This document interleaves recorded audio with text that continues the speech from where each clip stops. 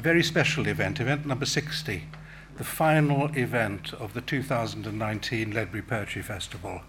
And what a hell of a way to end, if I may say so.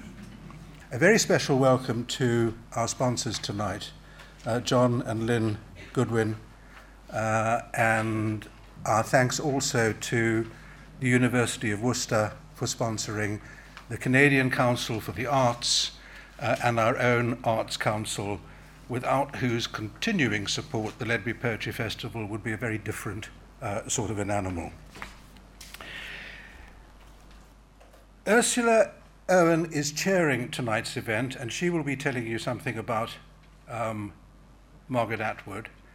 I'm going to tell you something about Ursula Owen, but I'm not going to repeat everything I said last night, because I'm not going to, because that would be extremely boring. So I'm not going to repeat this litany of praise for this remarkable woman, her talents and her achievements. But I am going to repeat one thing. Ursula is a trustee and a friend of the Ledbury Poetry Festival.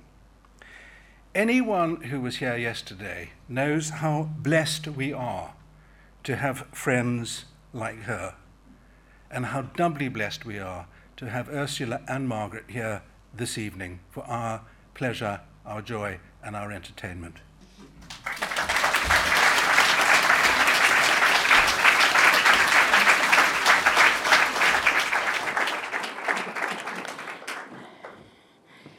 Well, thank you. And I don't know how many people were here yesterday as well as today. I'm going to say some of the same things about Margaret, but I hope you'll forgive me.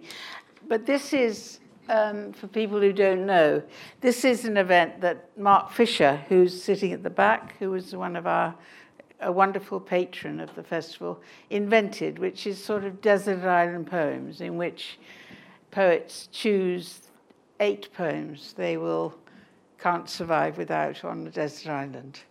So I'll just say a few things about Margaret to begin with. The first thing I want to say, which I did say yesterday, but I want to say it more emphatically, is that she's for me, it's a terribly important thing about her, is that she's a political poet in the best sense of the word.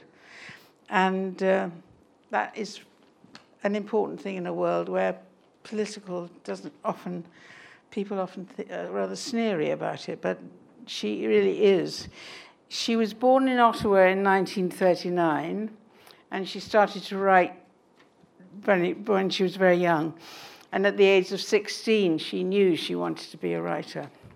She's published 17 books of poetry, 20 novels, 10 books of non-fiction, 8 collections of short fiction, 8 children's books, and 1 graphic novel, and 3 French hens. 2 graphic novels. And her first published work was, in fact, a poetry book called Double Persephone, which she published when she was 22. And so, for those of you who were there yesterday, you know how wonderful her poetry is. And for those of you who missed it, buy the books. So she's now going to do Desert Island Poems, which was, as I say, invented by Mark Fisher. And I just... the first thing I want to say to you is, I'm assuming from what I know of you, that you'll be extremely competent on the desert island. You will get your act together and you look after yourself, and you won't need any luxuries, and you'll have the Bible and Shakespeare for your... And then you have these 8 poems to keep you going till you're rescued. Am I right about the competence? You're right about the competence. When people ask me this question about who I would like to have on the desert island with me... A person, you mean? A person, yes. I'm afraid I chose Lord Baden-Powell because he'd be good at the campcraft. You wouldn't have to worry about sexual assault.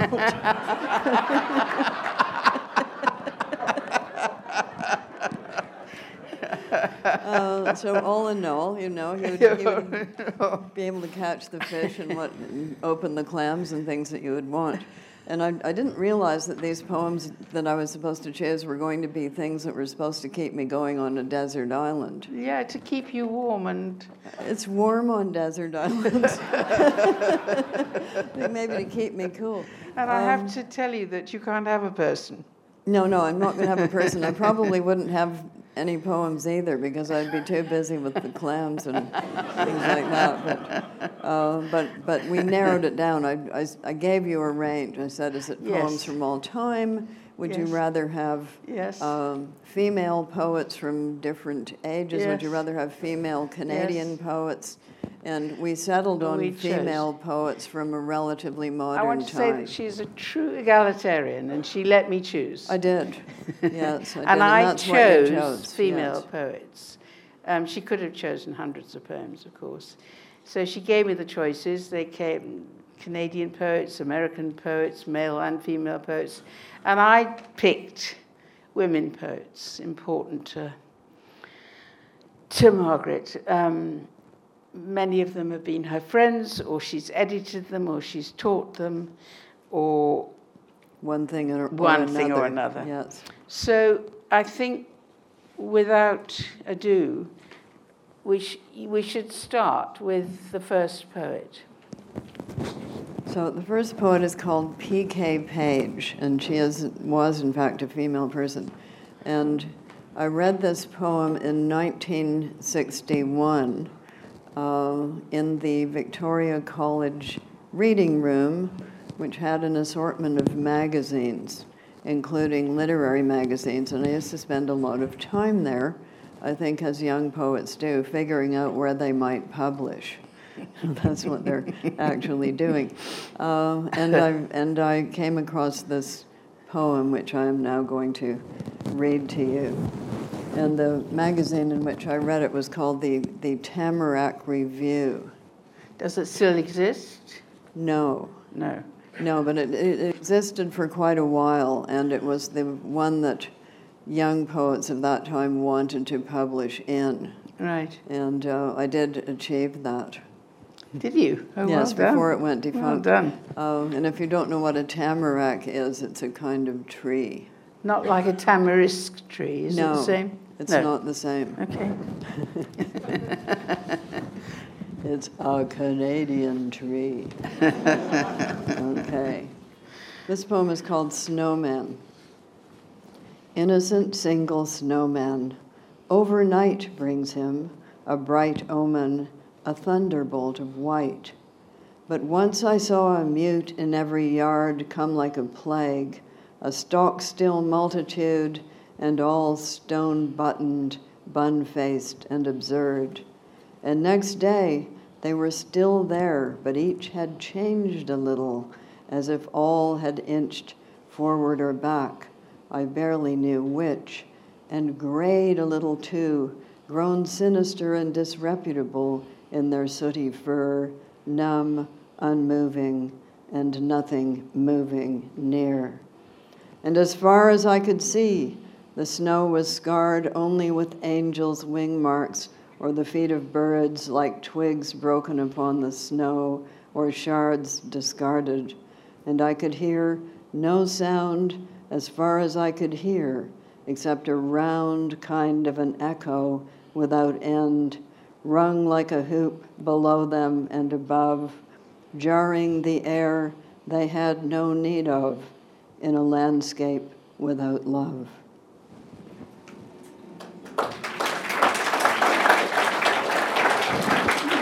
And what did I think as a young poet? I thought, wow. Yes, I was going to say, you thought wow about that. I thought wow because it's beautiful form and really creepy. Yeah, creepy. So P.K. Page later became a friend, and later I became her editor. Oh. Yeah, so I put together a collected poems for her when I had some power in my hands. And she remained a friend. She remained a friend. Yes. And does that poem still I still think, wow. think a lot? Yes, I do. Yeah, yeah. And at that time and place in Canada, there was only one other female poet of my age. The others were older. Right. And the older ones divided into two kinds: those who were benevolent and helpful, and those who were really unpleasant. and she was benevolent and helpful always. Yes. So I vowed when I grew up I would try to be benevolent and helpful. Hasn't always worked out, Ursula. I know you think I'm not always benevolent and helpful. But sure there you are. Yes, there you are. So the next one. So the next one is a poet called J. Macpherson. Also female. Female, And yes. also They're all female. Canadian, although she began by being English. She began by being English, and then she was evacuated out of England during the war, and ended up first in Newfoundland and then ultimately in Toronto, where she was my university professor. Taught me Victorian poetry. Very well, too, she did. Wow. And she is, if you've never come across her, quite an extraordinary poet, but of a very peculiar kind. To place you in time, there were 4 colleges at the University of Toronto then, and they were arranged denominationally. So Anglican, Trinity. University College, non-denominational. St. Mike's Catholic, and Victoria, where I went, was something called the United Church of Canada. And it was the only one that hired female professors in the English department. What year? What kind of year was that? That was 1957 to 61. Oh. Yes. And it was also the most egalitarian of those colleges, having been formed by a combo of the more moderate Presbyterians and the Congregationalists. Yeah. So of a more democratic kind of arrangement. Yeah. And it had the best English department in the university, and the star of it was somebody called Northrop Frye. Oh, yeah. So this is the era of mythology. And this is called The Beauty of Job's Daughters. The old, the mad, the blind have fairest daughters. Take Job, the beasts the accuser sends at evening, shoulder his house and shake it. He's not there. Attained in age to inwardness of daughters, in all the land no women found so fair. Angels and sons of God are nearest neighbors, and even the accuser may repair to walk with Job and pleasures of his daughters, with wide shining rooms more warmly lit at evening, gardens beyond whose secrets scent the air. Not wiles of men, nor envy of the neighbors, riches of earth, nor what heaven holds more rare, can take from Job the beauty of his daughters, the gardens in the rock, music at evening, and cup so full that all who come must share. Perhaps we passed them. It was late or evening, and surely those were desert stumps, not daughters. In fact, we doubt that they were ever there. Gosh. The old, the mad, the blind have fairest daughters. In all the land, no women found so fair. Still cracks me up. Yeah, I just think it's perfectly done. So if you're not acquainted with her, you can go online and find her first collection, which is called The Boatman, and then you can find her second one, and she only ever did 2. She only did 2? She only did 2. Gosh. And they're very, very condensed. So when you found this poem, was that because you were being taught by her? No, it was a bit later than that, because she didn't write it until after I'd finished being taught by her.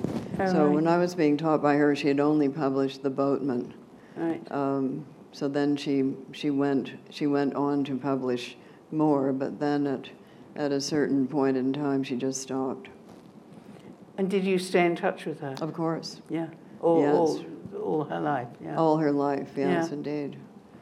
She was extremely smart. But I think she always felt out of touch with.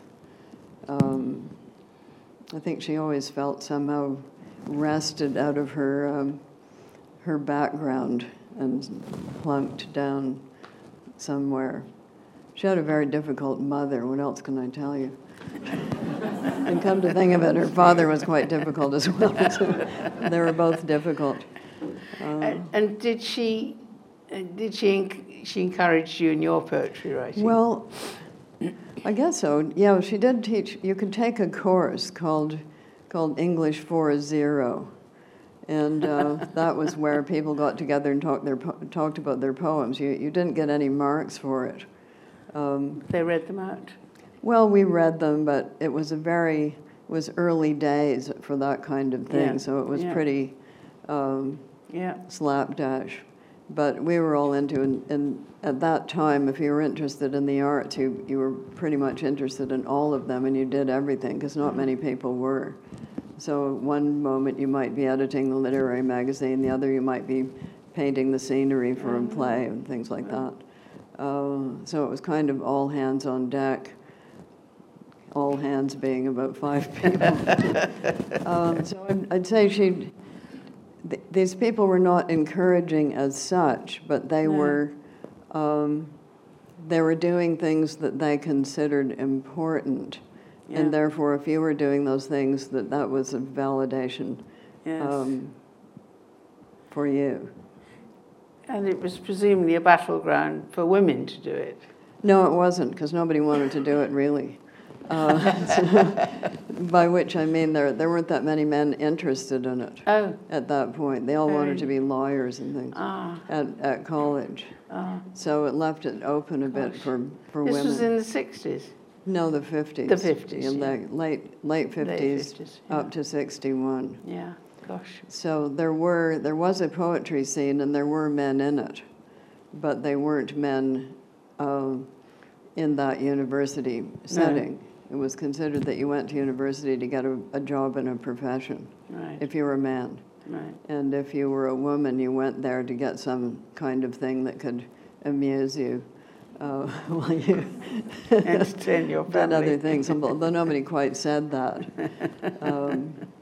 Anyway, so that's how it was, and it was a lot of women doing these editings and directings and plays and even putting on, satirical reviews and things like that. So are you painting a picture of Canada as a place where culture was marginalized? At that time, yes. It was shortly to become very different. So the big change came in the middle of the 60s. And it also came along with something called the Canada Council, which put money into the arts. All right. So, but at the time of which I speak, it was not considered something that people would do seriously. And any writer of our the generation just older than ours would have gone to New York or Paris or London, because it was considered that there wasn't a market. There wasn't the possibility of being a self-sustaining writer in that country unless you were writing picture books or something like that. Gosh. Beautiful Canada. So if you went into a bookstore, the real books, the real novels would be in literature, and the Canadian books, even if they were novels, would be with the cookbooks and and the red maple leaf calendars. Yeah, so that was the situation that we set out to change. Yes, yes. And you were conscious of it, very conscious. Oh, very, of it. yes. Yeah. Yes, very, and people talked about it a lot, actually. Yeah. Okay, so shall we go to the third poem? The third poem is Adrienne Rich, an American poet of the second wave women's movement. Let's place it there. And this is a book I reviewed. So we're jumping ahead in time to the end of the 60s. Let's see when this came out. Yeah. It came out 1973. Okay, just about right exactly at that time. Right. So Summer of Love was end of the 60s. Second wave women's movement broke upon my consciousness when I was in Edmonton, Alberta, where it had not penetrated. I heard about this from people who were writing letters to me from New York. The epicenter of all of that. And, yeah, they started early in New York. Adrian was part of that generation. Yeah. So part of the generation that would have been told, have 4 children, live in a bungalow, and don't have a job or a brain because... And she did have 3 children. I think she did. Yeah, she took a crack at that. And then she became gay. That's right. So she sort of went the feminine mystique track. Yeah. And it was that generation that had felt so shoved back into a box and then eventually rebelled against it. Do you know about the feminine mystique? It was a famous book written by a woman called Betty Friedan in 1963. And it was about middle-class women who'd been educated, got married, had 2.2 children, lived in the suburbs. Their husbands went to work, and they waited for them to come home and feed them dinner, and they thought, is this all? And it had the most enormous effect. It did. You know, people at first read it in the bathroom with the door closed, so nobody would see them doing it. So that for me, it didn't describe my generation, but it described a generation I recognized, which was just before. Yeah, exactly. Yes. So I never had it in mind that I was going to live in a bungalow with the washer dryer and have an open plan house. No, I was with no walls. teetering on it. That was not in my head whatsoever. But it was put into a lot of their heads, and they tried to do it. Yeah. So diving into the wreck, a breakthrough book, and this is the title poem. First, having read the Book of Myths and loaded the camera and checked the edge of the knife blade, I put on the body armor of black rubber, the absurd flippers, the grave and awkward mask. I am having to do this, not like Cousteau with his assiduous team aboard the sun-flooded schooner, but here alone. There is a ladder. The ladder is always there, hanging innocently close to the side of the schooner. We know what it is for, we who have used it. Otherwise, it's a piece of maritime floss, some sundry equipment. I go down, rung after rung, and still the oxygen immerses me, the blue light, the clear atoms of our human air. I go down. My flippers cripple me. I crawl like an insect down the ladder, and there is no one to tell me when the ocean will begin. First, the air is blue, and then it is bluer, and then green, and then black. I am blacking out, and yet my mask is powerful. It pumps my blood with power. The sea is another story. The sea is not a question of power. I have to learn alone to turn my body without force in the deep element. And now, it is easy to forget what I came for among so many who have always lived here, swaying their crenellated fans between the reefs. And besides, you breathe differently down here. I came to explore the wreck. The words are purposes. The words are maps. I came to see the damage that was done and the treasures that prevail. I stroke the beam of my lamp slowly along the flank of something more permanent than fish or weed. The thing I came for, the wreck, and not the story of the wreck, the thing itself, and not the myth. The drowned face always staring toward the sun, the evidence of damage worn by salt and sway into this threadbare beauty, the ribs of the disaster curving their assertion among the tentative haunters. This is the place, and I am here, the mermaid whose dark hair streams black, the merman in his armored body. We circle silently about the wreck. We dive into the hold. I am she. I am he whose drowned face sleeps with open eyes, whose breasts still bear the stress, whose silver, copper, vermeil cargo lies obscurely inside barrels, half wedged and left to rot. We are the half-destroyed instruments that once held to a course, the water-eaten log, the fouled compass. We are, I am, you are, by cowardice or courage, the one who find our way back to this scene, carrying a knife, a camera, a book of myths in which our names do not appear.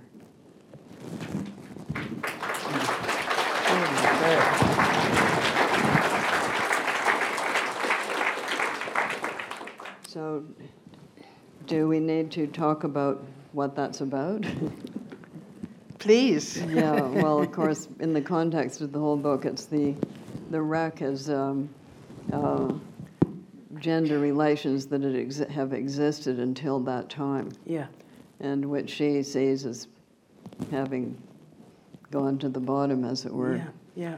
Yeah. So and that is what a lot of her work is dedicated to, is exploring the wreckage. Yeah. Seeing what might be brought out of it. To be found. Yeah. She was a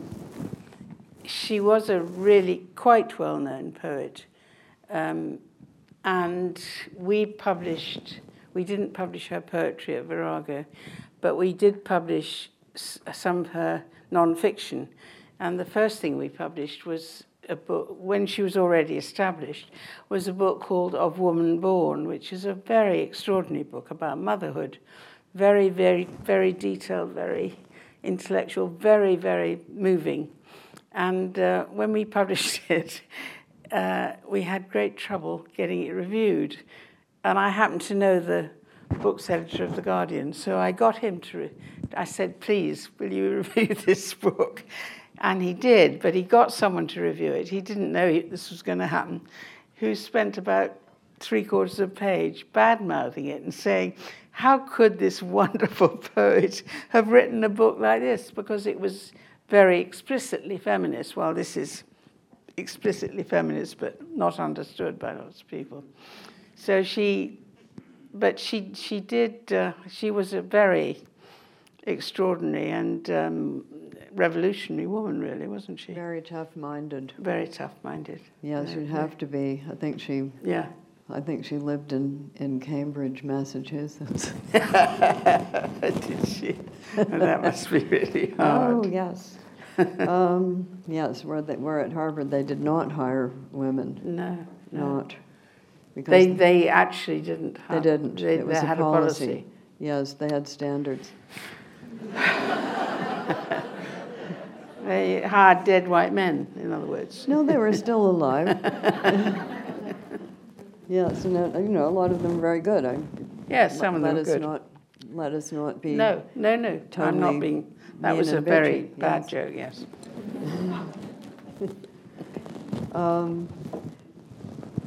And neither did the University College at University of Toronto hire women, and they had a policy. And the others just quietly didn't hire them without a policy, except for the one that I went to.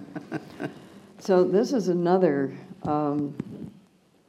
this is Anna Akhmatova from Russia, who lived through the USSR being dissed by Stalin and his buddies and basically shut down and not able to publish. And although she herself was not sent to a gulag or shot, a huge number of the people that she knew were. Yeah. And her son was put in prison. Yeah. And she wrote this poem called Requiem in parts, and things were so dangerous, that she did not preserve any of the pieces of paper in which she wrote it. She burnt them, but she taught each of the parts to a friend of hers, and they memorized the parts. Yeah. And then when things became possible again, she reassembled the parts from her friends, none of whom betrayed her. Wow. You know, they all went around carrying this part of a very dangerous poem in their heads. Wow. And it's always seemed to me really exemplary of the lengths to which people will go to somehow get a message out of a very impossible and dangerous situation. So the poem is called Requiem, and she's writing about the terror that went on. She says 1935 to 1940. This is when Stalin was purging just about everybody he could get his hands on. And Yezhov was the head of the Secret Service in those days. So I'm going to read the preface to the little bit of the poem I will then read. Instead of a preface, in the terrible years of the Yezhov terror, I spent 17 months waiting in line outside the prison in Leningrad. One day, somebody in the crowd identified me. Standing behind me was a woman with lips blue from the cold, who had, of course, never heard me called by name before. Now she started out of the torpor common to us all and asked me in a whisper, everyone whispered there, "Can you describe this?" And I said, "I can." Then something like a smile passed fleetingly over what had once been her face.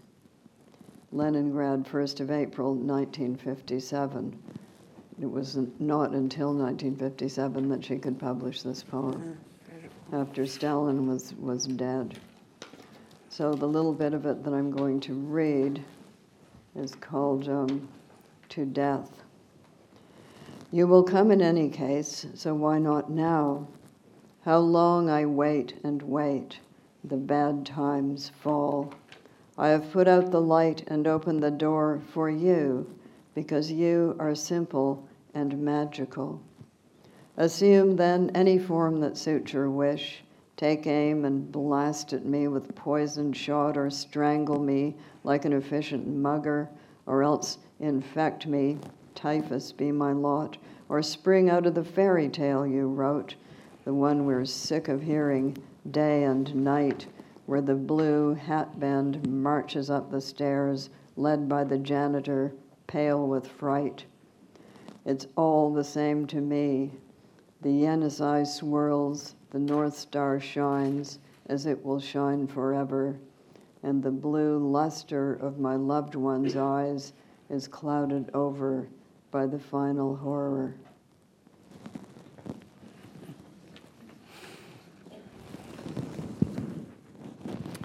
Yeah. And I will follow up with a poem by Carolyn Forche from her collection, The Country Between Us.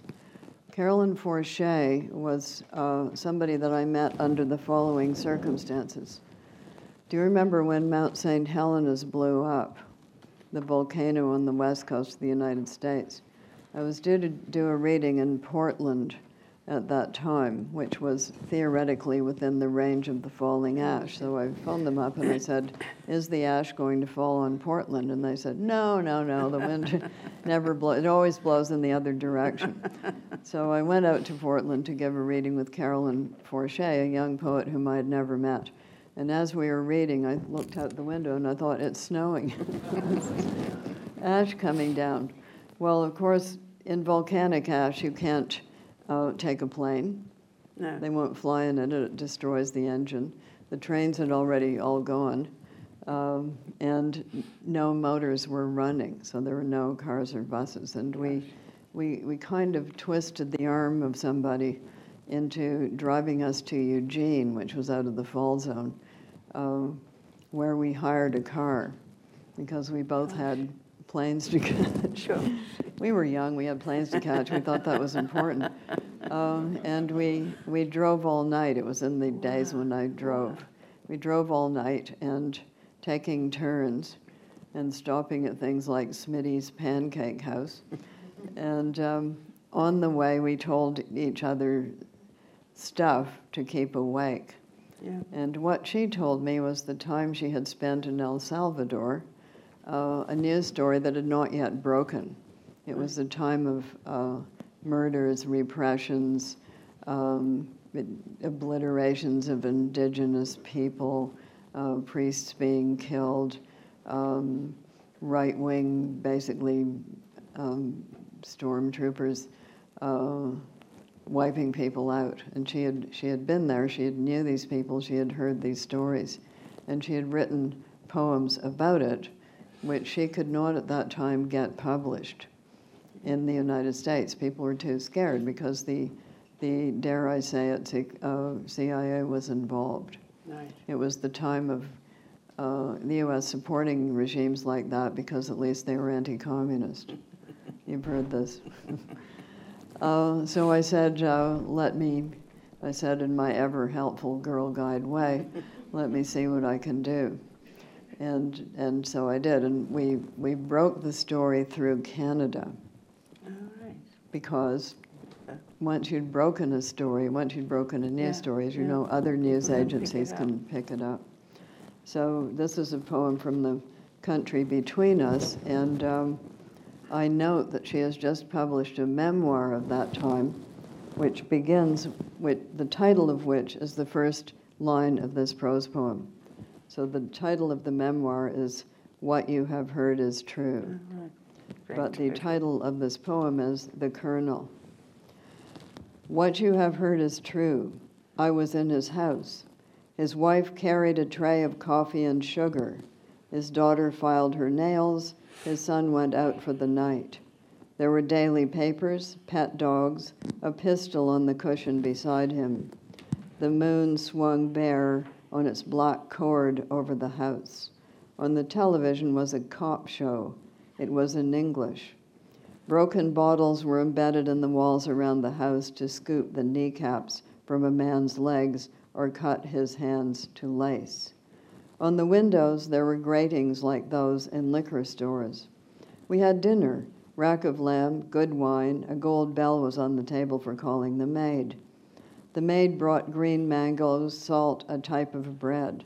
I was asked how I enjoyed the country. There was a brief commercial in Spanish. His wife took everything away. There was some talk then of how difficult it had become to govern. The parrot said hello on the terrace. The colonel told it to shut up and pushed himself from the table. My friend said to me with his eyes, say nothing. The colonel returned with a sack used to bring groceries home. He spilled many human ears on the table. They were like dried peach halves. There is no other way to say this. He took one of them in his hands, shook it in our faces, dropped it into a water glass. It came alive there. I am tired of fooling around, he said. As for the rights of anyone, tell your people they can go fuck themselves. He swept the ears to the floor with his arm and held the last of his wine in the air. Something for your poetry, no, he said. Some of the ears on the floor caught this scrap of his voice. Some of the ears on the floor were pressed to the ground.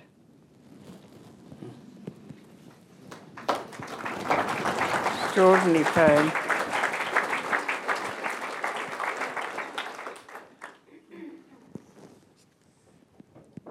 So, shall we go to the next one?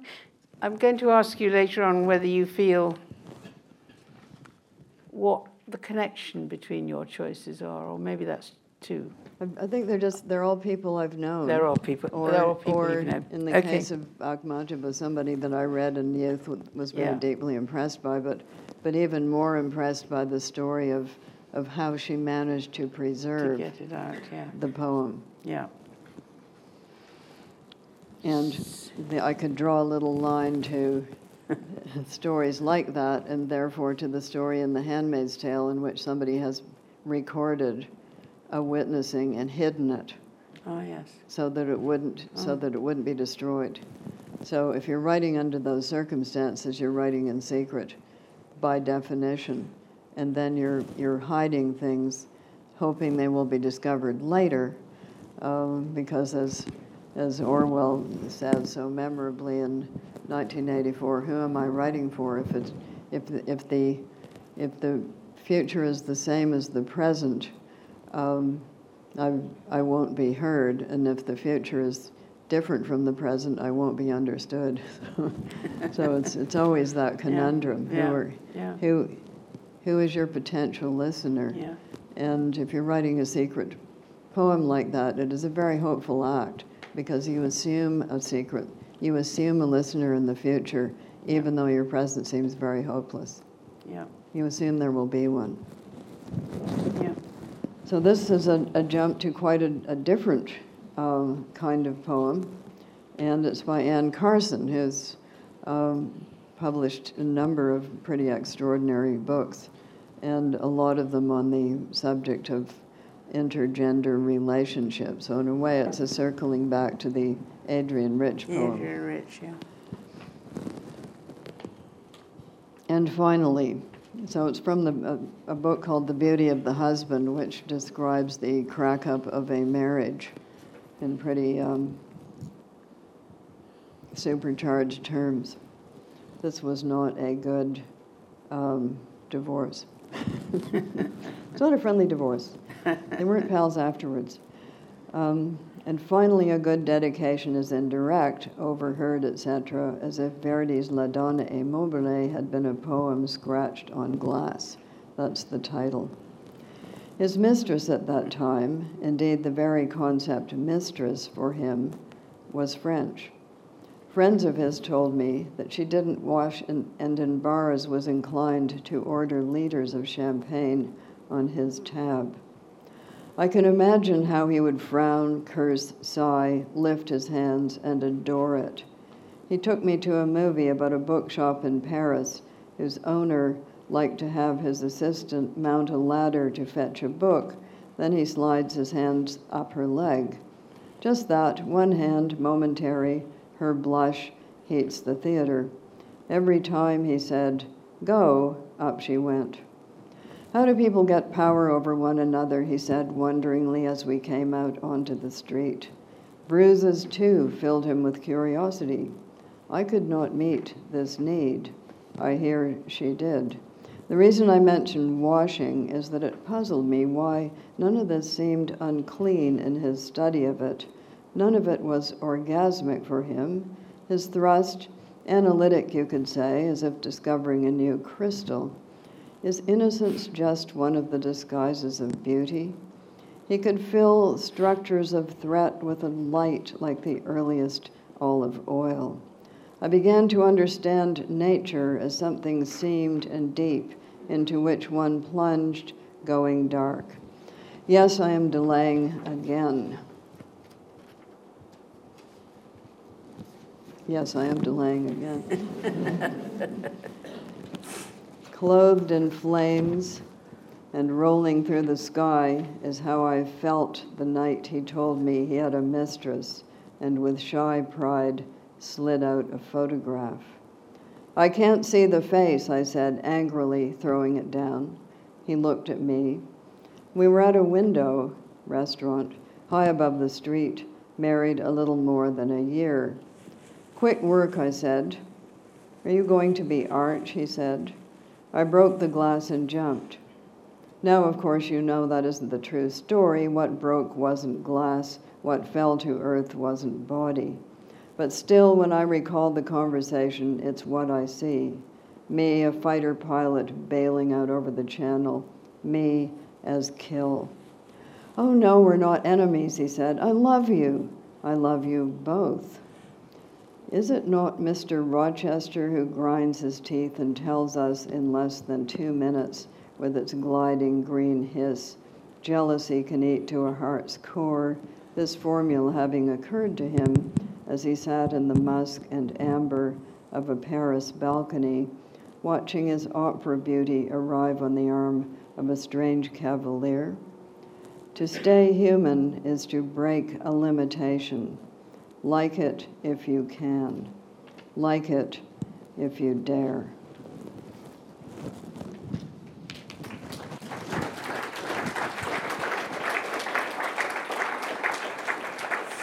So that shows the signs of it being a poem written in 2001. Doesn't it? Yeah. Yes, yes. I don't think you could You couldn't have done written it in 1980 No.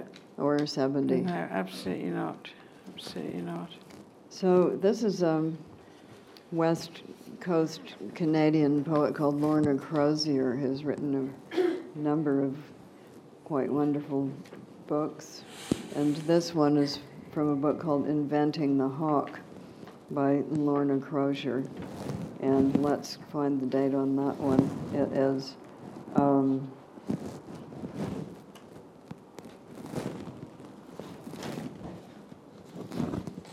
it's 1991, a little bit earlier. Something you don't have here, skunks. You don't have animal ones.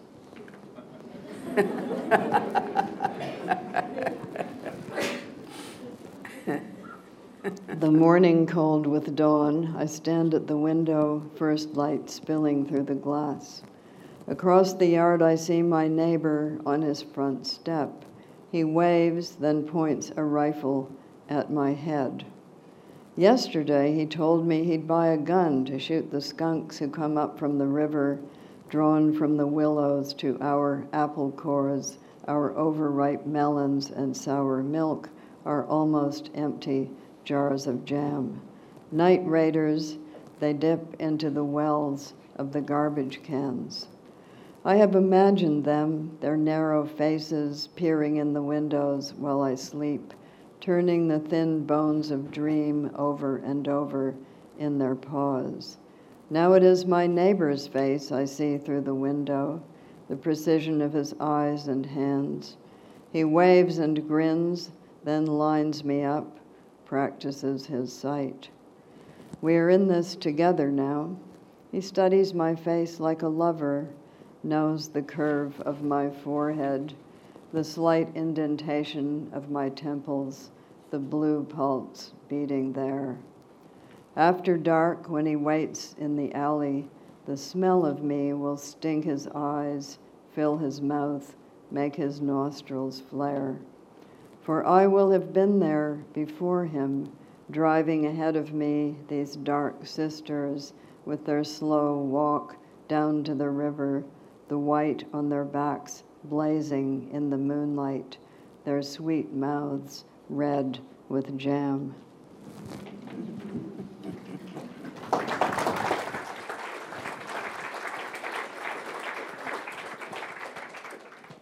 And now a British poet who began as an American poet, but has been here for a very long time, and that would be Ruth Fainlight.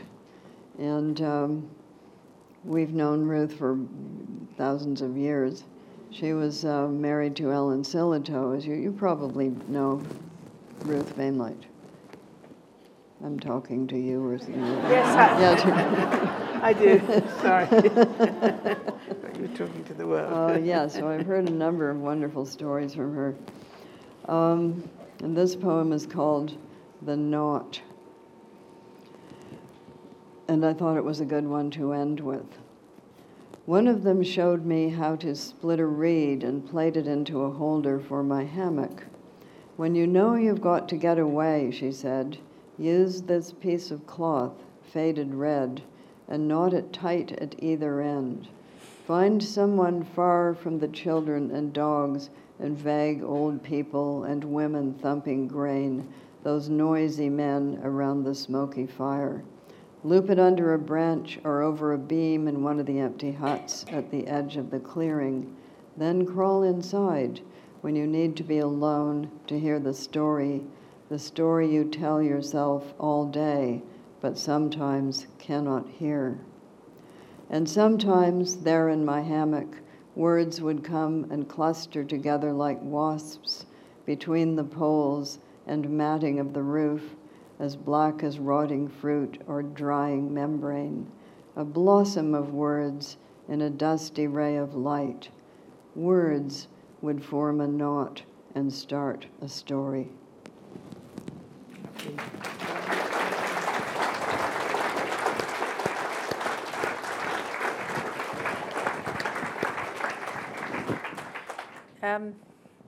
We've just got a little time, 10 minutes max, I think. If anyone would like to ask Margaret questions about that or make a statement. Do you feel, okay, here's somebody. Okay. Here's somebody, yes. He's there. There's somebody with a hand up. Oh, and there's also one there. Good evening. Hello. How to phrase this? I'm intrigued through your career, your body of work. Women, feminism has obviously taken the fore, and I'd like to know briefly: are we there yet? Where are we going next? You've had so many developments. What would you like to see happening now? Okay. What I would like to see happening and what is likely to happen are two different things. Yes, I would like everybody to live happily ever after. Everyone gets a long world peace. The global climate catastrophe reverses and disappears, and all of that kind of thing. Is that likely? Maybe eventually. I don't know. There's always a pull between utopia and dystopia, and if you cease to imagine things being better, they will get worse. But sometimes when you try to make them get better, they also get worse. So it very rarely is true that when you try to make them worse, they get better. Although some people delusionally think that. Yeah. There is this kind of apocryphal story that goes on, and it goes on. The New Jerusalem awaits, but first we have to have Armageddon and kill a lot of people. And you get through the Armageddon part and wait for the New Jerusalem. Right. So yeah, maybe avoid killing a lot of people just to begin with, because it's not necessarily going to get you to the New Jerusalem anyway. So what shall we say to that about women or about anything? Because it's all connected. Climate catastrophe is bad, particularly for women, because flood, fire, and drought lead to famine. Famine leads to war, and war is bad for women. I mean, it's bad for everybody, but particularly. So we are, this time, all in it together. How about that? Sorry to be so gloomy, but there you are. And then the person who had a hand up down in the middle right there. Yes, someone there. Just very simply, where do you live now, Margaret? Where do I live now? Oh, yes. It's a loaded question. Why does he want to know? Yes. Yes. Let's examine the word live. Let's examine the word where. Oh, yes. I go to and fro in the world and walk up and down in it. Who knows what that is a quote from? It's the book of Job, and it's spoken by Satan. Yes, God says, "What have you been up to?" And that's his answer. From going to and fro in the world and walking up and down in it, have you considered my servant Job? Yes. We live some of the time in Toronto. Sometimes we live in the city, sometimes we live in the town. Sometimes we live in the country, sometimes we live in the town. That's a quote. It's from a ballad called Good Night, Irene. about a man considering, never mind. Oh, yeah, so sometimes we live in Toronto, sometimes we live about 2 hours north of it, and sometimes we live 4 hours south of it in the middle of Lake Erie. And sometimes we live in other countries, such as this one, from time to time. So we move around here and there. Sometimes I live on airplanes. Get onto an airplane and I think, home.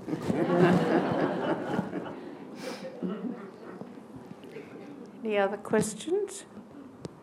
If there are no other questions, If there are no other questions, maybe I will sing my little song. sing your song. Because I know you felt shortchanged because I sang to you last night. Sing your So song. I'm going to sing you one of the hymns from the year of the flood, which is about a cult of green religious people who live on flat rooftops in a slum in the world of Mad Adam.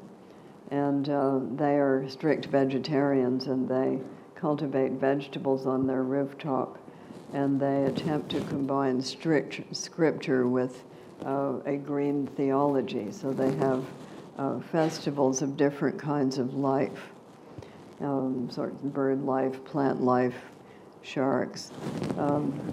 They leave nothing out. And this is for the festival of underground life. And if you think of underground life, most of it is quite small. It's speculated that if all the ants in the world died, that would be the end of us, by the way.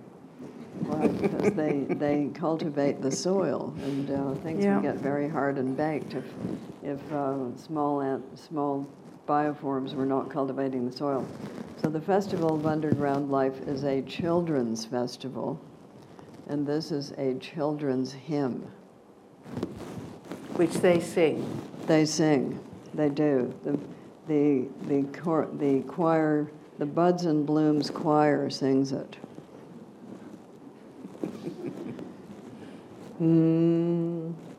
We praise the tiny perfect moles that garden underground, the ant, the worm, the nematode, wherever they are found. They live their whole lives in the dark, unseen by human sight. The earth is like the air to them, their day is like our night. They turn the soil and till it, they make the plants to thrive. The earth would be a desert if they were not alive. Boom, boom, boom, boom, boom, boom, boom. A little carrion beetle that seek unlikely places, return our husks to elements and tidy up our spaces. And so for God's small creatures beneath the field and wood, let us today give joyful thanks, for God has found them good. Let us today give joyful thanks, for God has found them good.